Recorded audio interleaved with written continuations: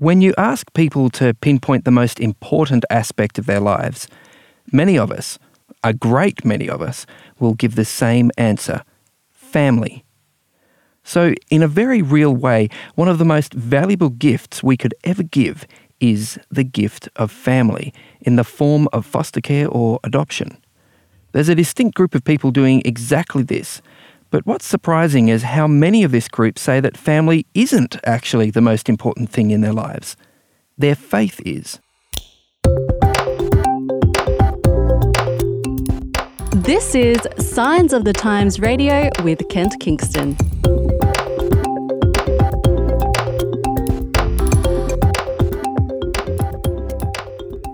Well, it's fantastic to be here. I'm on the phone with James Standish from the United States, from on the East Coast there, in the Washington, D.C. sort of area. And James, thanks so much for being part of Signs of the Times Radio today.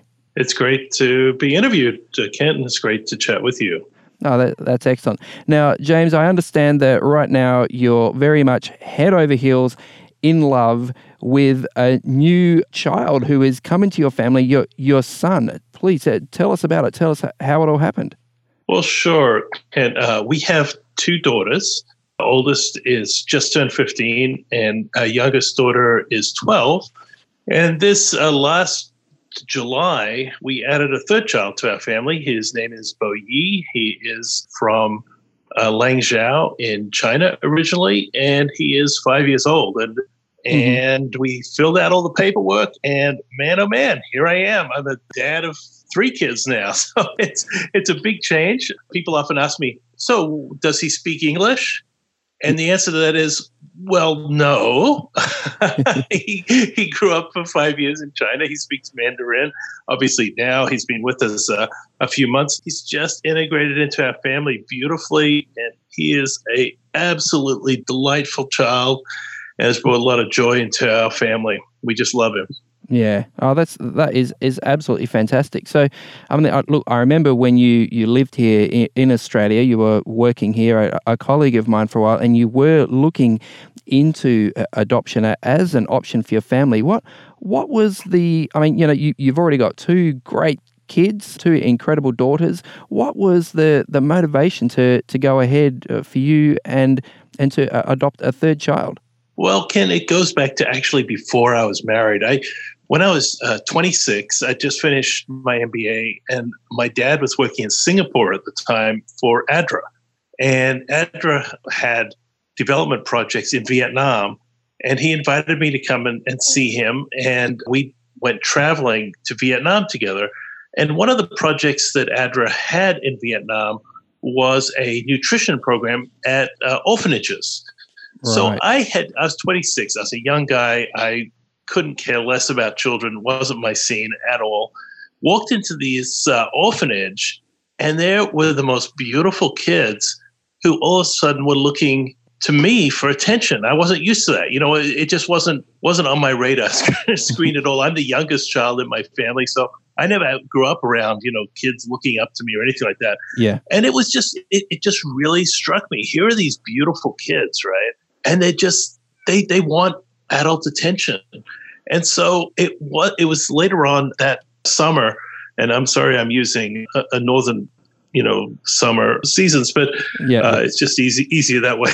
Yep. I actually went down to New Zealand, where it was winter, of course, yep. And my wife and I became engaged. And when we got married, we talked about children, and both of us agreed that, maybe we should adopt. We both have cousins who are adopted. She has 2 cousins who are adopted. I had 3 cousins who are adopted. And so, and I sort of talked about this experience that I had in Vietnam, and I just seen these beautiful kids. So time went on, and, one thing led to another, as can sometimes happen. And by the time that we were ready to have children, adopting wasn't an option for us because we were Australian citizens living in the United States, so we couldn't adopt in the United States because we weren't American citizens. We couldn't adopt in Australia because we were living in the United States.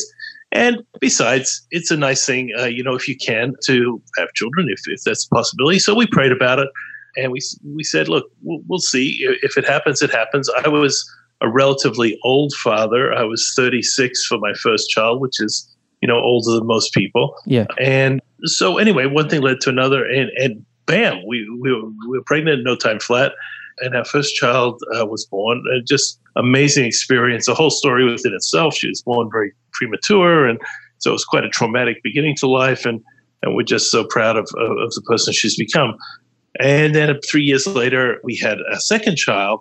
We felt like we still had this sort of idea, or this dream, like there are kids out there, they need a family. Maybe we'll add to our family. And as you mentioned, a few years back, we moved back to Australia because both my wife and I are dual citizens. We're U.S. and Australian citizens.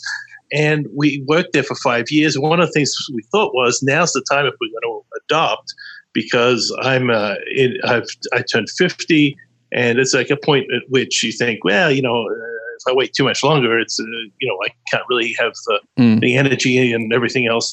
Yeah, it's now or never. It's now or never. So anyway, we started looking at it in the Australian context, and we actually went through the whole training thing, and there's a whole procedure in New South Wales that you can go through.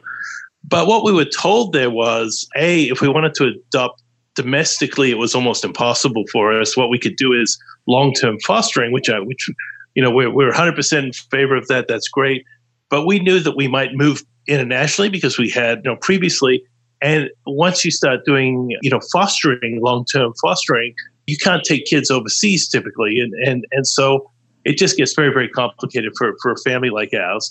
And then when we looked at international adoption, we were told that it could take up to 7 years to adopt. Oh, and, wow. Australia makes it very, very hard. They've really made it very difficult for families like mine, essentially, to give children a permanent home and a mom and a dad and all the things that go into it. So actually, one of the things that fed into our decision to move back to the United States, it wasn't the only thing, but one of the things that fed into it was my wife and I said, well, what do we want to do? I turned 50. She was close to that. What's our plan for the remainder of our life? What are the things that we wanted to do that we haven't done? All those sorts of things, not to be dramatic about it, not a bucket list or anything morbid like that, but just simply, what's our plan? And so we decided to move back here. And as soon as we got here, we started working with an adoption agency. We said, we don't care what gender, we don't care what race, we don't care what nationality, just we have space in our hearts and our family for another child.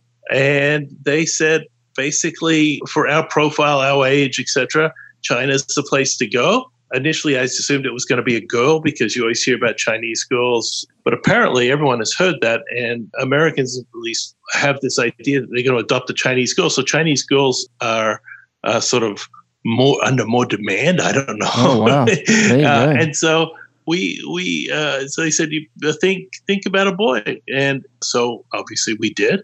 Because we already have two children, one of the things that I wanted was the opportunity to host the child beforehand, to just see how our kids handled it, whether the child who we brought over, would want to be our child, right? I mean, these are complicated. You're doing something complicated here, right? Yeah. So we were fortunate in that China had a program that we could bring over a child that we were matched with for a couple weeks in the summer and just come and stay with us. Obviously, you have to go through all the security checks and the background checks and meet with a social worker and criminal background checks, all that stuff to make sure that things are safe, which we're 100%. Even have to have the fire marshal come around to your house to make sure that you've got your fire stuff, your fire alarms all there. Wow. I mean, we've been vetted 150 ways. You have to provide financial records. I mean, everything, right? So we're matched with this little boy. The adoption agency called us and said, look, we have a little girl whose family who was going to host her this summer have pulled out. I don't know why they pulled out, but sometimes this can happen, I suppose. And would you host her? And so we went from hosting one child as well. Yes, as well. So we went from hosting one child to hosting two children. And maybe I'll just tell you this. It's just a little vignette, but I really believe that God was working in this because it's quite a lot. Just to be very blunt, it's quite expensive bringing children over in this way. And so we were at the post box, and my wife said, "Are you sure we want to do two kids? This is doubles the cost, obviously." Yeah. And we prayed about it, and we said, "Yeah, okay, we'll do that." we put the letter in the post box, and we were just walking up, and my wife said, how are we going to manage with these kids? We don't have car seats anymore. They only come with one set of clothes. You got to get clothes. You got to get car seats. We have no kids' toys, not for that age anymore. And we were literally having this conversation, Ken. We turned the corner, okay? There was this family having a garage sale. It's quite a nice neighborhood. What do you know? We went up there and said, it had a lot of kids stuff. They said, yeah, we have a little boy and we have a little girl. No way. And we're getting rid of all their stuff. And I literally had 2 carloads of stuff by the time I was finished there. For $100, I had everything I needed for those kids. Wow. That's incredible. Okay. And I can hear that now. You just retelling the story is bringing up a lot of emotion for you, just remembering that. Ken, some people don't believe there's God, right? Some people don't believe in providence. They don't believe anyone cares for anything. It's a cold universe where people are just thrown out there and there's no one who cares. I'm just telling you, you can believe what you want. I cannot believe that after just having prayed about it together, that we come across that. It's just incredible. The perfect thing. And we're still using stuff from that garage sale because we have enough clothes for our son for a long time. So, but the story isn't a fairy tale. It gets more complicated. So let me keep on going. Sure. So at the end of the summer, the kids had to go home to China, back to the orphanage, which of course was very hard for them and much harder for us, really. Yeah. So we had a family meeting. I asked my girls, well, what should we do? We can adopt. Which child should we adopt? While the kids were here, we also had people come and visit and meet the little girl because, the families who might adopt her and so forth. And by the end of her time here, nobody had stepped up to the plate, essentially. Nobody had decided to adopt her. So we had a family meeting and we went back and forth. And my girl said, Dad, we've got to adopt them both. Yeah, yeah. Right? It's like, whoa. I mean, as you know, Kent, I like nice cars. I did not envisage myself driving a minivan for the rest of my life and paying for, in the U.S. college, it's expensive, paying for college for 4 kids. And, you start sort of thinking it through, private school fees. Holy cow. I mean, how are we going to do this? And just the cost of the adoption is like a second mortgage, right? Yeah. So we prayed about it again and we said, look, it's a family. We said, we're going to adopt both of these beautiful kids. They're just absolutely wonderful. We're going to adopt them both. So we went on vacation and, don't hate me for this, but we went to Sardinia, which is, an island in the Mediterranean. Yeah, it was kind of a little bit of an indulgent vacation, but I got good deals. Don't worry, I didn't spend too much.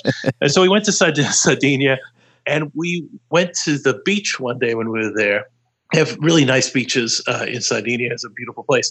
There's a little Wi-Fi hotspot by a cafe, so we just pulled up our Wi-Fi. And what do you know? We got an email from the adoption agency that said, China's changed their rules. You can no longer adopt both children. You can only adopt one. And we're just like, come on, that can't be right? Just like a month ago, they said we could adopt both. In the interim, we put in the paperwork, and now we can only adopt one. But it was a change, and this was on all the adoption forums and so forth. The Chinese government just changed their rules. So then we were in this painful process of, well, which child do we adopt? Oh, my goodness, that would have been heartbreaking. It was gut wrenching, to be honest, and sleepless nights because it's a big deal. You're really making a decision for a child's future in a very profound way, right? Oh, yeah. It's between being in an orphanage in a well-run orphanage. I'm not bagging out the orphanage or anything like that. The people who work there seem to be very kind and nice and gentle and loving and all that. But it's between living in an orphanage, being one of a whole group of children, and having a mom and dad and having a world of opportunities, right? Yeah. So anyway, one thing led to another, and we kind of did an analysis of it all. And one of the things we realized was that the little girl would have a better chance of being adopted. We'd fallen in love with both kids. It was very tough. But in the end, we decided to adopt a little boy. Do you know what happened to the little girl? Has she found a family now?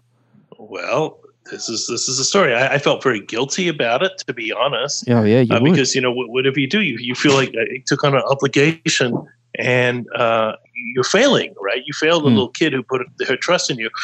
But when I got back, I made a little video of her time with us, and the adoption agency kept on working with families, and guess what? a beautiful family. I mean, a really beautiful family, Catholic family from Ohio, were interested in adopting, contacted me, and we spent a lot of time going back and forth, and they decided to adopt her. Oh, fantastic. We started at different times and with the paperwork, but our schedule for pickup of our children was exactly the same time. So their family and our family were all in Langzhou, China, which is a northwestern city in China, at exactly the same time. We met in China, and we were able to see the little girl. They were able to see us, and the two children were able to interact because they were in the same orphanage, so they knew each other very well. We went to Guangzhou, where you finalized the American paperwork. We were there together. And this last summer, we took a road trip out to Chicago from Washington, D.C., and we were able to stop in Columbus, Ohio, where they live, and the kids were able to see each other. So we stayed in contact. We've become friends with the family. We hope that the kids will be able to be in contact for the rest of their lives. And every time I see a picture of that little girl just living a fabulous life out in Ohio with art classes and ballet classes and this and that and the other, all the things that a little girl could ever possibly hope for, it just makes me feel so happy. Wow, that is really fantastic, James. And you say something really interesting in your article, that when you were there in China, and you say it's the happiest place on earth, because it certainly was for you and your family. When you're there sort of finalizing the adoption and everything, you said there are a number of other families there who were there doing the same thing as you were, and you found that a lot of them had Christian backgrounds of various flavors. I mean, sometimes you hear this expression, the Christian adoption movement or the evangelical adoption movement. What is going on with that? Like, why are Christians, and is it American Christians in particular, why are they so involved in this and so interested? Every single family we got to know, and we got to know quite a few families during this process, every single one of them were Christians. Now, some of them were evangelicals, some of them were Catholic, some of them were mainline Protestants. I'm an Adventist myself, Seventh-day Adventist. So we're all sort of coming from different traditions within the general Christian community. But this is the thing that struck me, and that is every single one of the families that I met was serious about their faith. It wasn't a joke, right? You could just, there's a lot of people who are sort of cultural Christians. These people, every single one that I got into a conversation, like one family we went out to dinner with, and they said, do you mind if we say sort of a grace over the food? And they were a Catholic family from Massachusetts. So the father is an engineer at Google up there. And like I said, every single one of the families, and that sort of begs the question. And some cynics have said, look at these Christians, they're out there. This is their idea of how to convert people. They're going to adopt the world. And in the end, that's their church growth model. I got to tell you, if you're looking for a church growth model, that is the most inefficient, most expensive model you could possibly imagine. That is not why people are doing this. I can tell you from the people I've met, and I can tell you from my own experience. It's a very simple thing. So why are they? Why are they then? If that's not the reason, if it's not about evangelizing the world, what is the reason?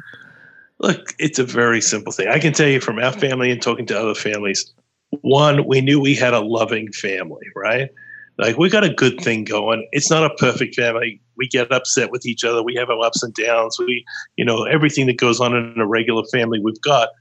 But I'll tell you, love is the core. And we said, we've got something so good, we can share it. So we have love that we can share.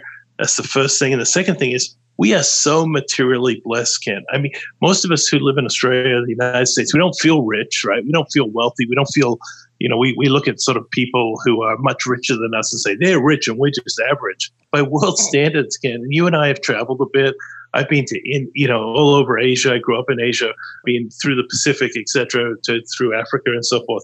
I can just tell you, by world standards, we are all living in that top little percent of the world, right? Yeah. We have so much opportunity, so much material blessing.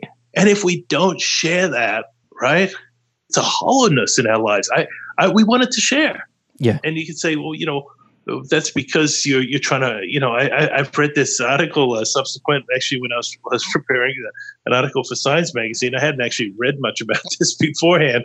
Yeah. These cynics, and they go, oh, you're trying to earn your way to heaven.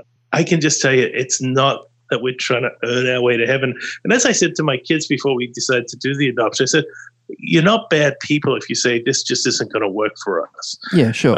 In our family, there's a million ways to help people. There's a million things you can do. And my children sort of responded to me like I was sort of out of touch. Like, oh, of course we want to do this, Dad. We just want to do it. Yeah. And I've noticed this in our world generally, and I've even fallen victim to this myself. You see somebody who's doing something that's really kind of warms your heart, but somehow it makes you feel also a little bit uncomfortable. And so it's a temptation to sort of impugn their motives, right? Yeah. Oh, they're just doing that, or what they're doing, that doesn't change the world. It's just like one kid. How's that going to change the problems of the world? We've got 7 billion people, and they adopted one kid. Big deal. And in a way that's correct, right? Like, I understand our goal wasn't to sort of make some grand social statement or whatever. Our goal was just to give one kid a better life. We were able to give 2 kids a better life. And by so doing it, our lives are so much richer and better. This little guy has come into our lives, and I can't tell you just what a joy he is. Just a beautiful, beautiful kid. Wow, that's incredible. And I believe, James, I mean, correct me if I'm wrong, but a number of people who have chosen to adopt have actually said to adoption agencies, we understand that the kids who are in most need of a family and who are most difficult to place in adoptive families are children with special needs, kids with disabilities of some kind. And they're actually deliberately asking, for those kids to be placed with their family. I mean, wow. I mean, that's to me, that's just taking it to the next level. Have you seen that? Have you come across that? Yes, and it's a beautiful thing. And without getting into any great detail about ups and downs or ins and outs, the families who we were traveling with and et cetera, their children do have some special needs. And there you have it, beautiful, wonderful, amazing kids who are just doing beautifully with their adopted families. In fact, I think, all the kids who were associated with the group that I was with, who we got to know well, the kids had something or another, right? Without getting into detail of it. Sure. And so what? Oh, well, I don't know, because for me, James, it's really confronting because on the one hand, we have people talking about genetic engineering and designer babies and, wow, imagine if you could make your own baby and he would be, or she would be, tall and intelligent and incredibly successful. You mean just like you and me, right? Well, that's right. But then on the other hand, we have families saying, no, we don't want to design a baby and to spend our 6-figure sums on that. We would rather, spend our money on getting a child from a disadvantaged background in a difficult country who has special needs. To me, it just seems like polar opposites way of thinking, and there's just something transcendent about it from my point of view, I guess. Yeah. And I just want to give a perspective because I assume that many of your listeners are going to be from Australia. And we have a friend back in Australia who's done exactly the same thing, and in some ways, much more difficult than us because their child has some cognitive issues. Yeah. A beautiful child, and every time I saw her with that child, it was just like you don't want to do something on a whim or on a feeling because having a child isn't just an emotional thing. It's a commitment, and love is a decision, and we understand all that stuff. Oh, yeah. But I can tell you there's something that spoke to me in a very profound way, seeing her with her child and just the love, unconditional love, and to see that child just bloom, right? To just blossom. And it's just an amazing thing. And I also want to just clarify one thing. Just because long-term fostering wasn't for us because of our unique family situation, I hope that there are listeners who think about it in the Australian context, because there are our foster roles in Australia have just exploded because of all the social problems that we have and drinking and drugs and all the other stuff that goes on. There's a huge need for foster families in a lot of places in Australia. I understand, but particularly for not the cute little kids, but the older kids are particularly difficult to place. So there is totally a need there. Yeah, that's exactly right. And I guess what I want to encourage your listeners are, even if you're an old guy like me, I'm 53 now, Kent, I'm an old man. What are you going to do with your life, right? What's your legacy? What's your plan? What's special? What could you give? And if you can give a child a home, it's a big deal. It really is. Yeah, it really is. It's absolutely life-changing for your family and for that child. Now, look, it is, and it's not easy. And I'm not going to lie to you. I'm not going to gloss over stuff. It takes a commitment. It takes, it's a lifetime of commitment, right? Oh yeah, absolutely. But I can just tell you from my personal experience, and it's not just mine, because the other adoptive families who went through this with us are all, we're writing back and forth, and everyone is just amazed at how this experience has obviously enriched the child's life, but more than that, it's changed the whole family in a positive, good, healthy way. The thing you can only do when you take what you have and you give it away, right? Oh, love is the only thing that when we give it away, it grows, right? We divide it up, and the more you give, the more there is. And this is just a beautiful thing. And my wife and I, we don't regret it even an ounce. My girls just love their little brother. And I'll just give you a little vignette. Yesterday, my son and I went to pick up my girls who had to stay late at school because they were in a musical program thing. And he saw his big sisters and just went running and leapt into their arms. And it's just magic, man. Wow. That's just, wow. Yeah. Huh? What an absolutely beautiful thing to see. Now, we are pretty much out of time, James, but just before we go, I just wanted you to give us just a quick outline. What's planned for Christmas there for you and your family?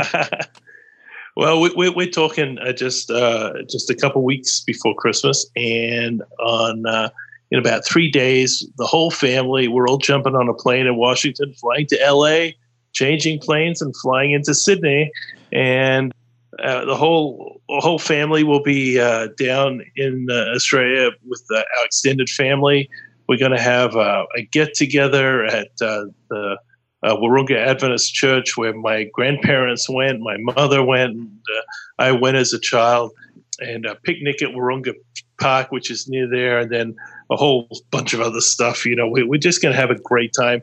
And of course, our son has met his grandparents, but he doesn't quite have a concept that we're a family that has friends and family here in the U.S., but we also have friends and family in a whole different world down there. And I think it's going to be fabulous for him. I think he's going to love it. That sounds really good. You'll have to check out this month's Signs magazine, because apart from your article, which I definitely would encourage our listeners to check out. It's actually online. It's called the happiest place on earth, I think. And it is. And it's about it's about a place in Guangzhou. And if you want to know what the happiest place on earth is, read the article. Check it out. Yeah, that's it. But we also have another article there called Upside Down Christmas, which is giving a few hints about how to have an authentic Aussie and Kiwi Christmas, in the summery Christmas conditions there. So perhaps you should check that out, James, for a couple of hints about how to do it right once you get down here. Thank you, Ken. I'll check it out, man. All right. Hey, thanks so much for your time, James. Really appreciate it. And all the best for Christmas and the new year. And may God bless your little family there. Thanks so much, Ken. Same for yours, man. Today's episode was based on an article appearing in this month's Signs of the Times magazine. A subscription is just $26 for 11 issues a year. To find out more, visit signsofthetimes.org.au. Signs of the Times has been published in Australia since 1886 and is proudly produced by Adventist Media. This is an Adventist Media podcast.